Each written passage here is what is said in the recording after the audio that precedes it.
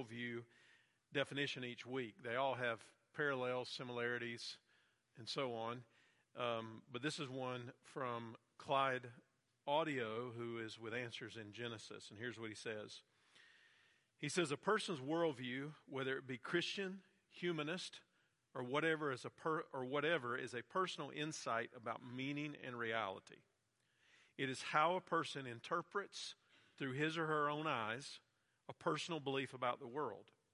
A person's worldview tries to give reasons for how the facts of reality relate and tie together. The summation of those facts provides the big picture into which the daily events of a person's life should fit. It is from this worldview that an individual derives an understanding, interpretation, and response to the world in which he or she lives. To each individual, their own worldview should provide a coherent, but not necessarily authoritative, and the reason he says that is because it's in the sense of our perspective and our opinions and things that feed into it, and their manner in thinking about their world. An individual's worldview will be shaped by far more than the surrounding physical world. Religion, philosophy, ethics, morality, science, politics, and all other belief systems that impact on that individual will play a role in shaping a worldview. So an individual's worldview is his or her basis for answering such questions as, who am I? Where did I come from? Where am I going? What is true and what is false? How should I conduct my life, or how should I act? And does God exist? And if so, what is my response to him? Now, just by way of a brief review of what we have studied so far, we've looked at how a biblical worldview answers 6 key questions that overlap with the ones that I just read, but basically speaking to origin of the world and humanity, identity and who we are, having been created in the image of God, the chaos that came because of sin when sin came into the world, purpose, morality, and then destiny that centers on a relationship with Jesus Christ if we're hopeful for heaven. Then we looked at the doctrine of general revelation and the doctrine of special revelation, general revelation being what we can observe with our eyes, the creation around us, the things that we can look at and see that they came from somewhere. And then the doctrine of special revelation being the written Word of God and then the living Word of God in Jesus. Then we focused on a meta-narrative and how critical thinking fits into that, theology and the study of the nature of God, and then we looked at a lot of other ologies, epistemology, ontology, teleology, cosmology, axiology, and then finally praxeology. Now, one thing that we've emphasized again and again in this study is that everybody has a worldview. It just depends on where your worldview is formed from, what it's based on, and everybody believes in something. And because everybody believes in something, it may be irreligious or it may be a focus on the God of the Bible. Because everybody believes in something, then their actions are going to follow their beliefs. But one of the things that I know to be true is that many people have never really evaluated what they believe. They hold to certain things, maybe because of personal opinion or preferences in their life or experiences they've had. There's a whole host of reasons why people hold to things, but they don't necessarily think critically about what they believe. And that's one of the things we've already talked about is the importance of being able to think critically about what we believe. Jimmy Williams from Probe International Ministry said this about theism. As we begin, he said, theism is a reasonable idea. While not proving the existence of God, it does provide insight into what may be used to show evidence of his existence. And then the flip side of that is Herbert Spencer, who was an agnostic, and he once pointed out that no bird ever flew out of the heavens and therefore concluded that man cannot know God. Now, I'm not satisfied with such a simplistic understanding as that, but that was his position as an agnostic. So let's think first about theism and what theism is, and I'm going to shift quickly from the broader category of theism to monotheism and what it means that we follow the one true living God who has revealed himself as Father, Son, and Spirit and we'll talk a little bit more about that. Theism believes that reality's ultimate principle is God. And he is an omnipotent, all-powerful, omniscient, all-knowing, omnipresent, everywhere God who is the ground of everything that there is. So when we talk about theism, theism holds that the existence and continuation of the universe is dependent on a supreme being. And that supreme being, from a biblical theism perspective, is the God of the Bible. He is distinct from his creation. He's over and above his creation, but yet he's involved in his creation. Michael DeWalt said Christian theism is the belief of one God who is the creator of all things, who's existed always before time, who has all things to do with all things that pass throughout all of time, who should receive all the glory due him, which intercedes constantly with his creation. So to say that you're a theist, just generally speaking, is to believe in at least a God or the reality of a deity. Theism ranges from monotheism, which is what I'm going to emphasize, to polytheism, which is a belief in multiple gods, to deism, which is the belief of an uninvolved God who created and then put things into motion but then is hands off, pantheism, which believes that God is in everything and everything is God. So that would be an idea that like a tree would be God, which of course we would not agree with. So it ranges when you just use the word theism. Monotheism is the belief in one true living God who is the creator, the sustainer, and the judge of all creation. Now, the word monotheism is actually a relatively new word as far as language goes. It was coined in the mid-17th century. It comes from the Greek words monos, which is single, and then theos, which is God. And Judaism, Christianity, and Islam are all monotheistic religions, but with clear differences. And I'll reference that here in just a moment. And I want to show you, first of all, in your outline there, that there is biblical support for monotheism. And I want to look to Deuteronomy chapter 6, and I want us to think about what Deuteronomy chapter 6 says as it relates to who God is and then how our response to him should be. So Deuteronomy 6, beginning in verse 4, and I'll read through verse 9. It says, "Listen, Israel, the Lord our God, the Lord is one. Love the Lord your God with all your heart, with all your soul, and with all your strength. These words that I'm giving you today are to be in your heart. Repeat them to your children. Talk about them when you sit in your house and when you walk along the road, when you lie down and when you get up. Bind them as a sign on your hand and let them be a symbol on your forehead. Write them on the doorpost of your house and on your city gates." In Hebrew, these verses are known as the Shema, or a word that means basically to hear. It's a confession of faith, a proclamation of what we have heard from God, describing who he is and what our posture toward him should be. So you'll note here that the scripture says that the Lord our God, the Lord is one. It's a very straightforward presentation of who God is. He cannot be represented by anything that is contradictory. And the one is the proper emphasis. Now, I read somewhere that in Jewish synagogues, they would actually say this together, and they would emphasize the nature of one, that there's one God, that he alone is, and that would be what they would focus on.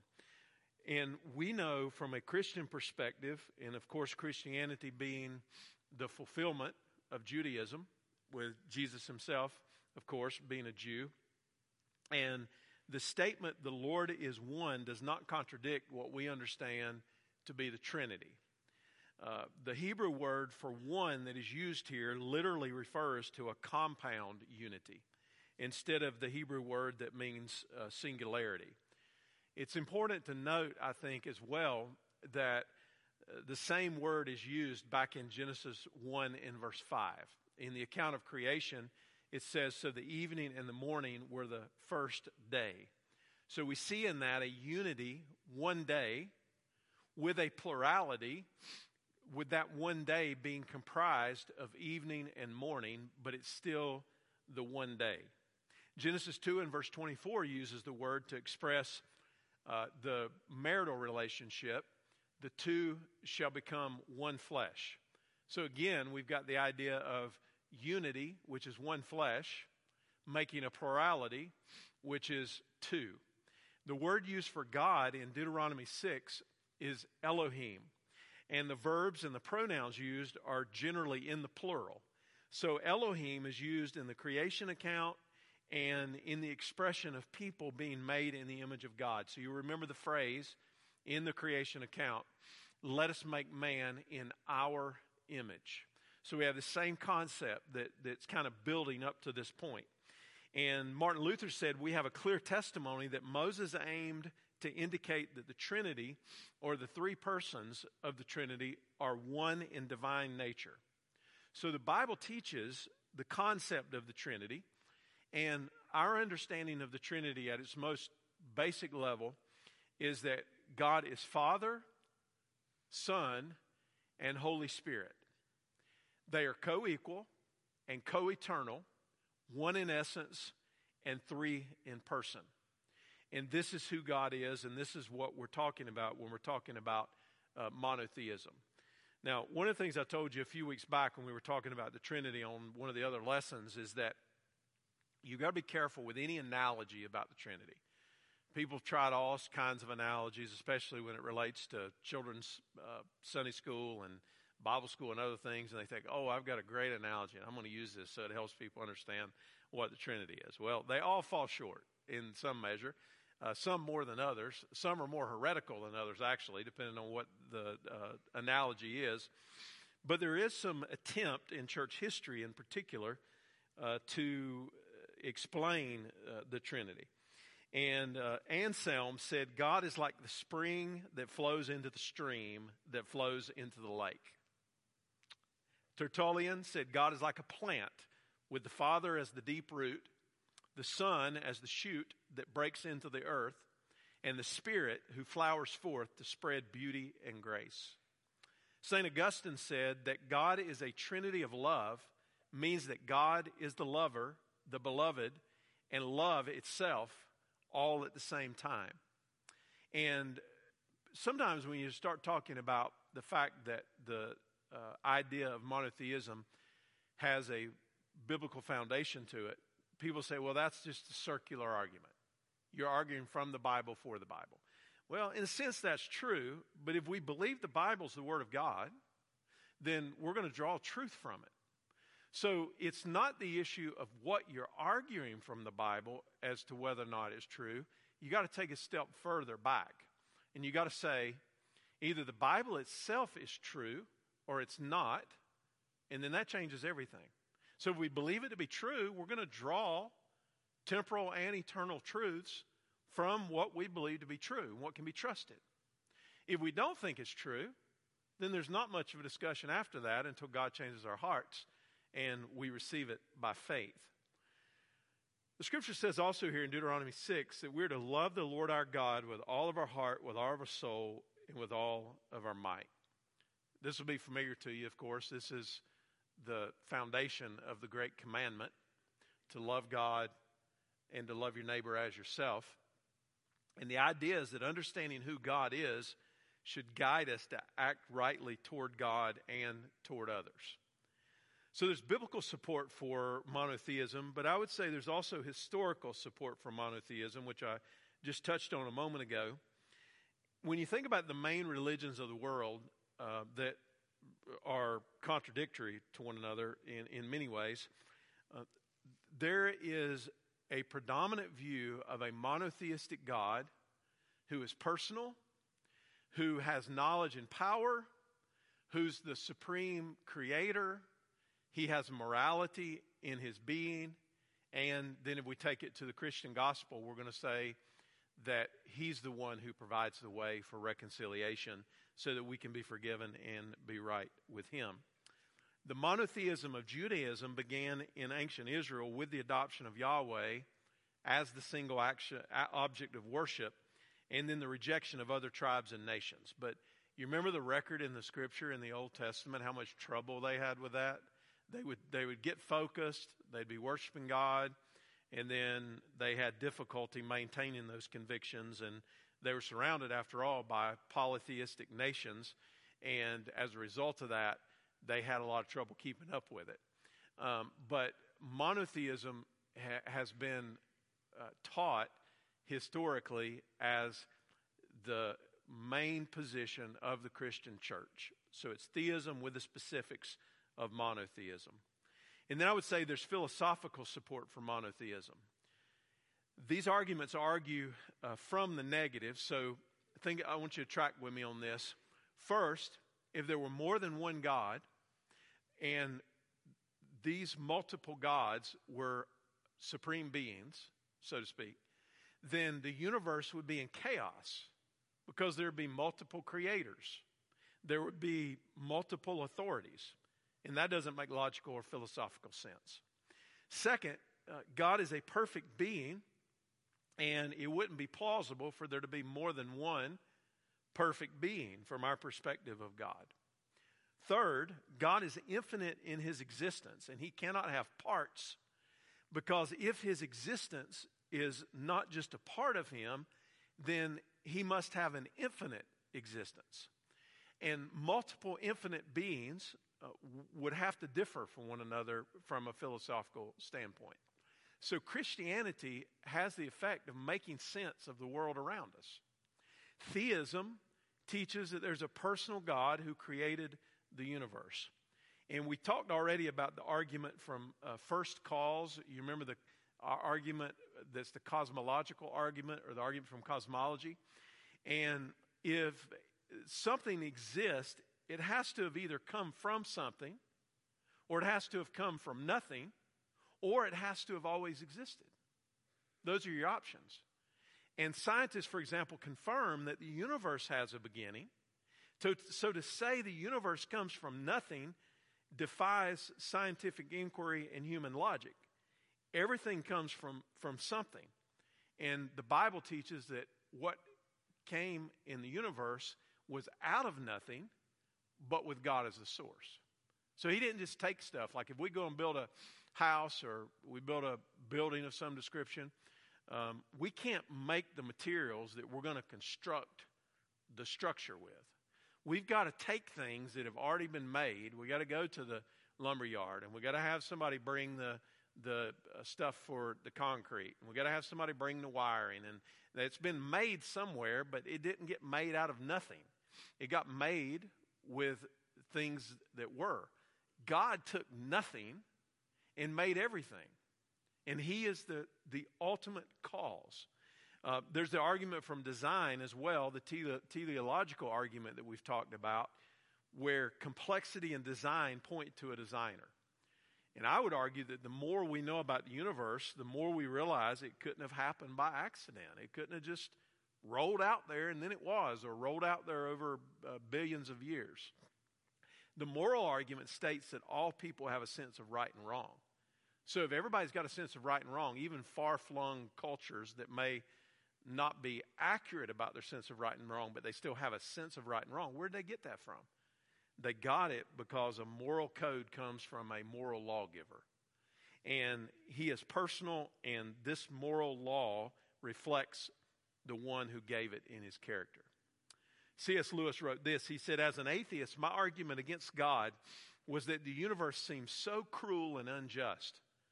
But how had I got this idea of just and unjust? A man does not call a line crooked unless he has some idea of a straight line. What was I comparing this universe with when I called it unjust? So you see the line of reasoning that he uses there, that he can see the world and he can see the problems, he can see the evil, he can see the pain, he can see the suffering, and he wonders how could that be if there's a just God, that these unjust things could happen. And then it occurred to him, how did I even know what just or unjust was without a concept of God? The Bible is the Word of God. Jesus confirmed the claims of the Bible. When he was crucified and rose from the dead, It was authentication of who he was as the Messiah and the message that he was bringing. So I would say that the idea of theism is especially relevant today. While we believe that there's one God to worship and everything else is idols, there are people who are chasing after the gods of power and pleasure and possessions and prominence and other people. And constantly these things are pressing for our attention. They're pulling us in for our allegiance. And if we're not careful, our eyes can easily shift off the one true living God to something else that ultimately is an idol. Tim Keller said a counterfeit God is anything so central and essential to your life that should you lose it, your life would feel hardly worth living. God called Abraham in a land that was surrounded by other gods, and he asked him to step out on faith. And when we think about biblical faith is saying yes to God, even when everything else and everyone else around you seems to pull you in a different direction. And the story of monotheism in the Old Testament is the story of God's relentless pursuit of his creation and of the relationship with his people. And I'd say to you today that that pursuit continues today. That God's the primary mover. God's the main pursuer. He loves those he has made and created. And because he loves us, he wants us to know him and to have a relationship with him. That's theism in its essence, and specifically how we would relate to God as the monotheistic God through the good news of the gospel. Now let's talk about naturalism in the time that we have remaining. Naturalism is the belief that all that exists is physical, material matter. Now, there are a few streams that run into this, and I don't have time to parse all those out in this particular lesson. But the idea of naturalism is that there is no supernatural. There is no creator. There's only an evolutionary process. That we as human beings are a complex collection of neurons, and we are nothing more than any of the other animals. The laws of nature are all that matter in the strictest sense in this worldview. Since there is no belief in God, since there's nothing supernatural, naturalism concludes that the earth is the only world that matters. There's not an ultimate spiritual reality of heaven or hell. People are physical animals, and that's it. We're no different than any other beast in the field. And it's a totally opposite perspective of a supernatural biblical worldview. John Holt said, only nature, including humans and our creations, is real, that God does not exist, and that science alone can give us complete and reliable knowledge of reality. That's the basics of naturalism. Now for our other scripture tonight, we're going to look at Psalm 14. This will be a familiar one to many of you, but I want us to look at Psalm 14, primarily verse 1. But I'll read a couple more verses here when I get there. So if you want to join me, turn in your Bibles. Here's what Psalm 14 says, beginning in verse 1. The fool says in his heart, there's no God. They are corrupt. They do vile deeds. There's no one who does good.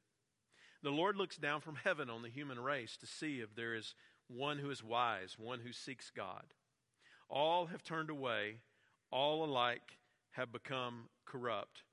There is no one who does good, not even one. David's the writer here, King David. He looks at those who denied the existence of God and would deny the existence of God today, and he comes to a rather harsh conclusion. But I want us to think specifically about what this word for fool means.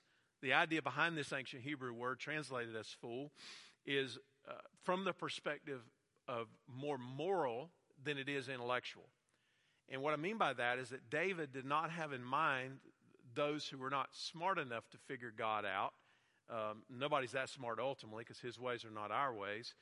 But he had in mind simply those who reject God for whatever reason. Just because they don't want to deal with him, or they don't believe it's plausible, or whatever the reason might be, these are the people that he's speaking of. And literally, we could translate this here as there is no God for me. So it's not just a fool says in his heart, there is no God. There's a personal turn here. There is no God for me. Now, I would argue that there's plain evidence that there is a God, evidence in both creation and human conscience, which we referred to repeatedly in this study. And the fact that some insist on denying the existence of God, if in fact God does exist, in no way erases God from the universe. So in other words, what I believe or what you believe ultimately is irrelevant as it relates to who God is. Either he is or he's not. And if he is, we got to deal with him because he's going to deal with us. And the focus here is that the fool denies what is plainly evident, believes in an effect without a cause, denies moral authority, and refuses to be persuaded by plausible arguments. Now, the idea behind naturalism dates back to ancient times, but it really gave rise in the 17th and the 18th century when philosophers proposed what they thought were new ways of understanding reality that sort of pushed God out of the picture or to the margins at least. And as evolution specifically advanced as a theory of origins, the worldview of naturalism also began to be applied to other areas, including law and psychology and sociology and anthropology. I mean, it has ripple effects throughout all of these ways of thinking. And philosophies like naturalism develop over time through people who intellectually are intelligent, who can make arguments, who can bring philosophical ideas. But there's much more going on here because what's happened is ultimately spiritual and not just logical or illogical arguments. So in intellectual terms, it goes something like this. In theism, God is the infinite personal creator and sustainer of the cosmos. In deism, God is reduced. He begins to lose his personality, even though he remains like the big picture creator. He loses his existence in the sense of he's nothing more than the sustainer of the cosmos. He's not actually immanently involved in people's lives. In naturalism, God is further reduced and he loses his very existence, at least theoretically. And there is no God in naturalism, and then there is no need for a God. William Provine was who was a late atheist, was an evolutionary professor of history and biology at Cornell University. And he said this. He said, "Let me summarize my views on what modern evolutionary biology tells us loud and clear. And these are basically Darwin's views. There are no gods, no purpose, no goal-directed force of any king. There's no life after death. When I die, I'm absolutely certain that I'm going to be dead, and that'll be the end for me. There's no ultimate foundation for ethics. There's no ultimate meaning to life, and there's no free will for humans either." That is a futile way of thinking. It's a hopeless way of thinking. But this is the end result of this way of thinking. Naturalism is extremely popular in the academy and educational circles. And it's actually been referred to as contemporary academic orthodoxy. And it's seen in more contemporary books, like the book that Richard Dawkins wrote on the blind watchmaker, or Daniel Dennett's book, Darwin's Dangerous Idea, and others. Now, one of the things I want to caution you on is that naturalism likes to cloak itself in science, as if science supports naturalism to the point that it's observable, repeatable, and verifiable. That is not the case. But it endorses, underwrites, and implies that somehow this is the way and is the only rational way. And some of the major belief systems of the world that are also in error have actually come from some form of naturalism. So, for example, nihilism, existentialism, New Age to a point although New Age has a much more spiritual bent to it and not an anti-supernatural bent. Secular humanism, which is very dominant in our culture. Positivism, also called scientism. Atheism, which is belief there is no God. That's Psalm 14 and verse 1. Agnosticism, when you don't really know what you believe, but you're questioning it. Skepticism, and a lot of the things in postmodernism that we witness. Now, admittedly, each of these takes off in its own direction and comes to slightly different conclusions about how the universe operates, but naturalism is the basic starting point.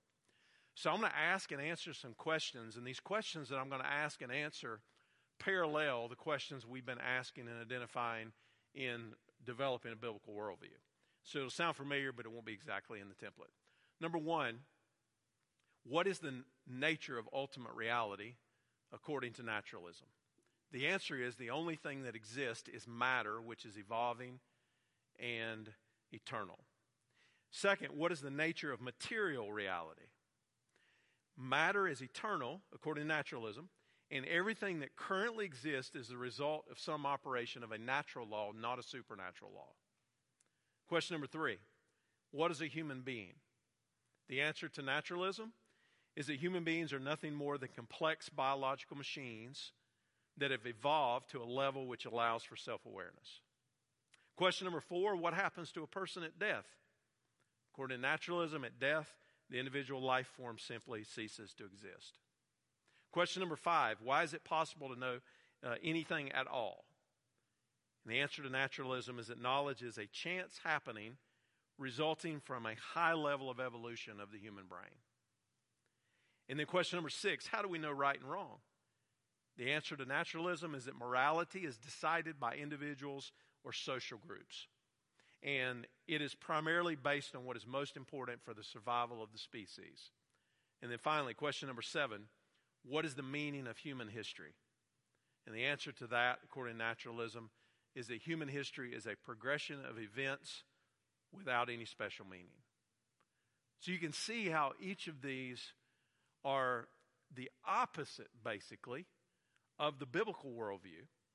And if our universe is a closed system, then nothing from without, such as a higher power, could possibly rearrange the structure. Evolutionary naturalism specifically is based on Charles Darwin's hypothesis of natural selection. And it holds that the human condition emerged from the scientific enlightenment. So there are four essential elements in Darwin's theory.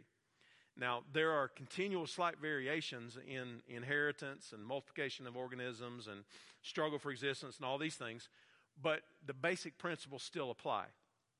And the orthodox explanation of what is wrong with creationism goes something like this, according to evolutionary naturalism. Science has accumulated overwhelming evidence for evolution. And although there are controversies among scientists, this is another thing they'll try to convince you of believing, that there's this uniformity of scientists. Well, there's not. And for one, there's a whole lot of people who are followers of Christ who are scientists, who don't believe any of that. And there's not a consistency in any of it, but that's what they want you to believe.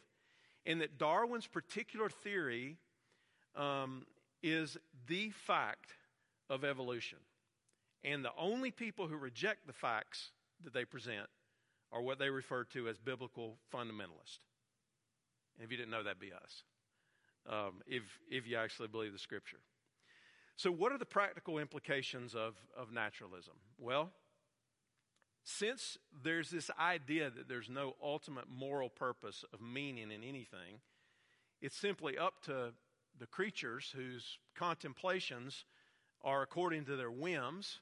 And up to this point in evolutionary history, only the human animal has evolved to a particular point that we have these abilities to process this information and everything.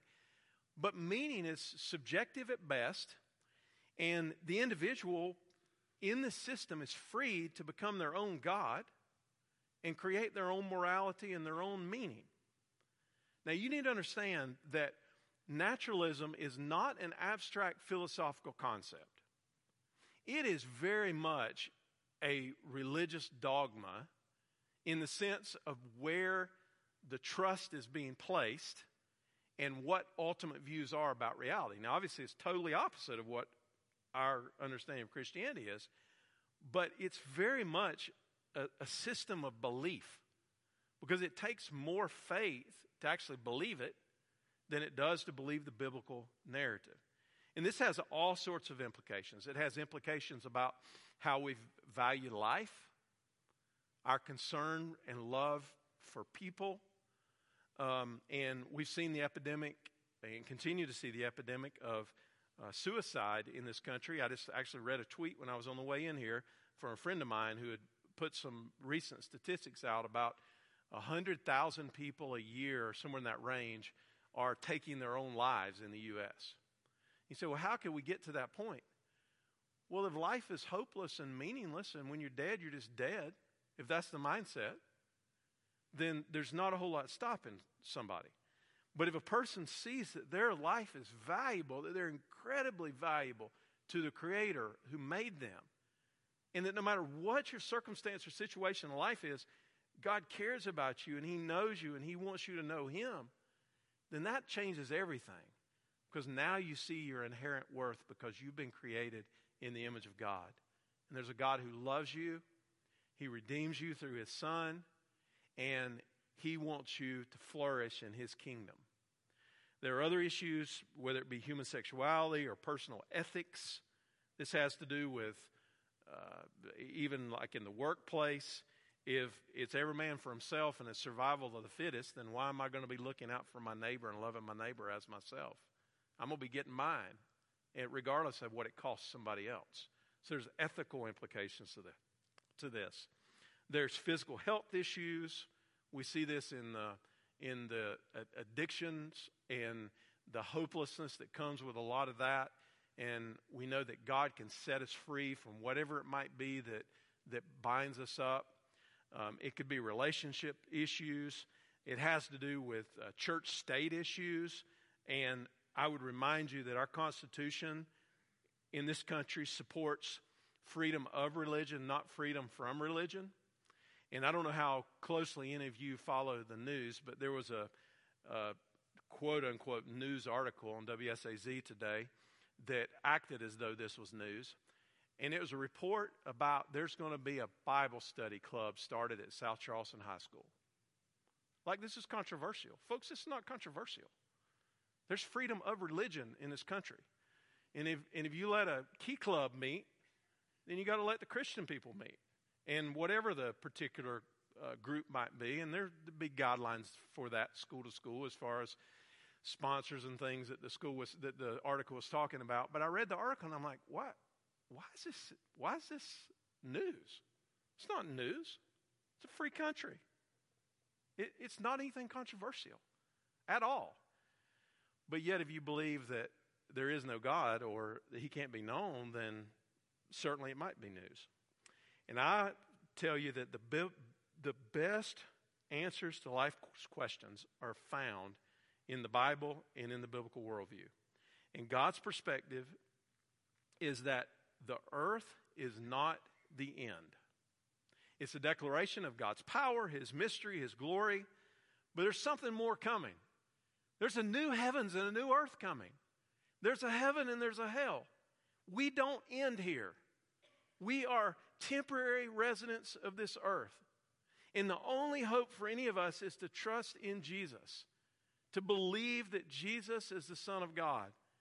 And this is the only way for hope. And while naturalism has bombarded academic circles and many people's ways of thinking, and while it's very popular in a lot of circles, it's empty ultimately. And I would argue as well, and this is a different subject for a different lesson, but I think that a lot of what has taken rise in so-called churches, some churches, in the way of Protestant liberalism is not a whole lot different from naturalism. Because the focus is on man. We get to set the rules on the morality because we get to determine which part of the Bible is true and which is not. Because remember, There's some people who are just smarter. They know better than God, so there's certain sections in the Bible that say, we don't have to adhere to that. We don't have to pay attention to that. And all of a sudden, man becomes the authority rather than God being the authority. And I'm going to tell you, when we're the authority, all sorts of problems follow. And I want to compare, in closing, in contrast between theism and naturalism, because I'm running short on time. And here's a few comparisons that I think will help you just in summary. There is an eternal God to whom all limited or finite things are dependent in some way. That's monotheism. That's the biblical worldview. Naturalism, there's no God or a need for a God. The supernatural is a reality in monotheism and a biblical narrative. Naturalism, there is no supernatural.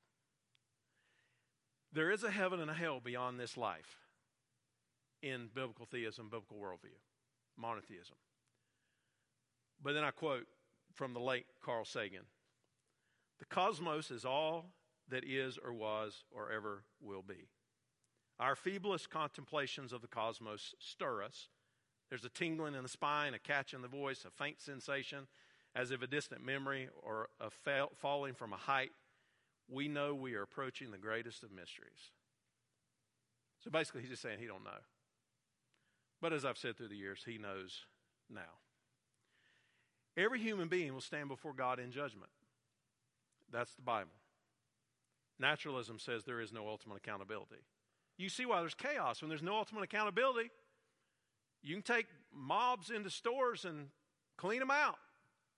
Just bust the doors down. Go get it. You want to beat people because they don't agree with your way of thinking? Just drag them out of their car and beat them in the street. These are the things that come from this way of thinking when there's no accountability. And that is a major problem for a society. A society can't sustain that long term because it's anarchy. And then the last comparison contrast is that the ultimate purpose of people is to worship God and to enjoy Him forever. That's your purpose if you're a believer. Versus the ultimate purpose of people is to get what you want and to achieve your goals. So here's my concluding statement, and it's on your outline as well. We are dependent on God for life, sustenance, salvation, purpose, forgiveness, and eternity. And a life without God is meaningless and it's futile. So I encourage you in this as we come toward a close. At the beginning of our service tonight, we were able to joyfully witness believer's baptism. And in that believer's baptism, our sister professed her faith in Christ and identified publicly with the life, death, burial, and resurrection of Jesus, and followed Jesus obediently in baptism. Baptism did not save her. Baptism was a public demonstration of the fact that she's already trusted in Christ. It's the same with us. So before us are decisions to be made. Either we believe what the Bible says and accept it on faith, and we believe in the Christian gospel that God sent His only Son to live and to die and to now live again. And the Bible says if we will confess with our mouth that Jesus is Lord and believe in our heart that God raised Him from the dead, we can be saved. So it's accepting the gift of eternal life, accepting the gospel, being forgiven, entering into a relationship with God, following Jesus as a disciple, having a purpose on this life, and knowing that this life is not all there is. That's the first and the best and the true option. And then there's everything else, including naturalism, pantheism, polytheism, all the other isms. But all the isms are going to lead you to a dead end if it's not theism, monotheism specifically, in the God of Scripture. So I don't know what you believe. I don't know what you really think tonight.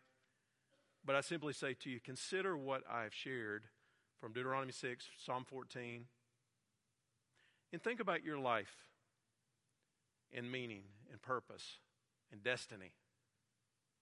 And think about what God is offering. And if it's true, and I believe it is, eternity hangs in the balance. Eternity hangs in the balance. Think about it. Eternity. But our eternity can be secure if we're in Christ. And that's good news. Father, we thank you tonight that we can come together around your word, be reminded of who you are, what you've done, the way that you have made for us in your Son, Jesus. I pray for every single person here tonight that we would think about these things and about these ultimate realities. Ultimately, that's what our study of a biblical worldview should cause us to do, to compare and contrast what we believe with what is presented in the Word. And I pray that we all would understand that there is more, and that would give us hope. In a world that is dark and hopeless in many ways, we would know that there's a God who loves us and who gave his only Son for us. And I pray that we would honor him and follow him with our lives. Thank you for this blessing we've had to be here this evening. Pray you bless the remainder of this week. We look forward to gathering back together in worship, and we ask it all in Jesus' name. Amen.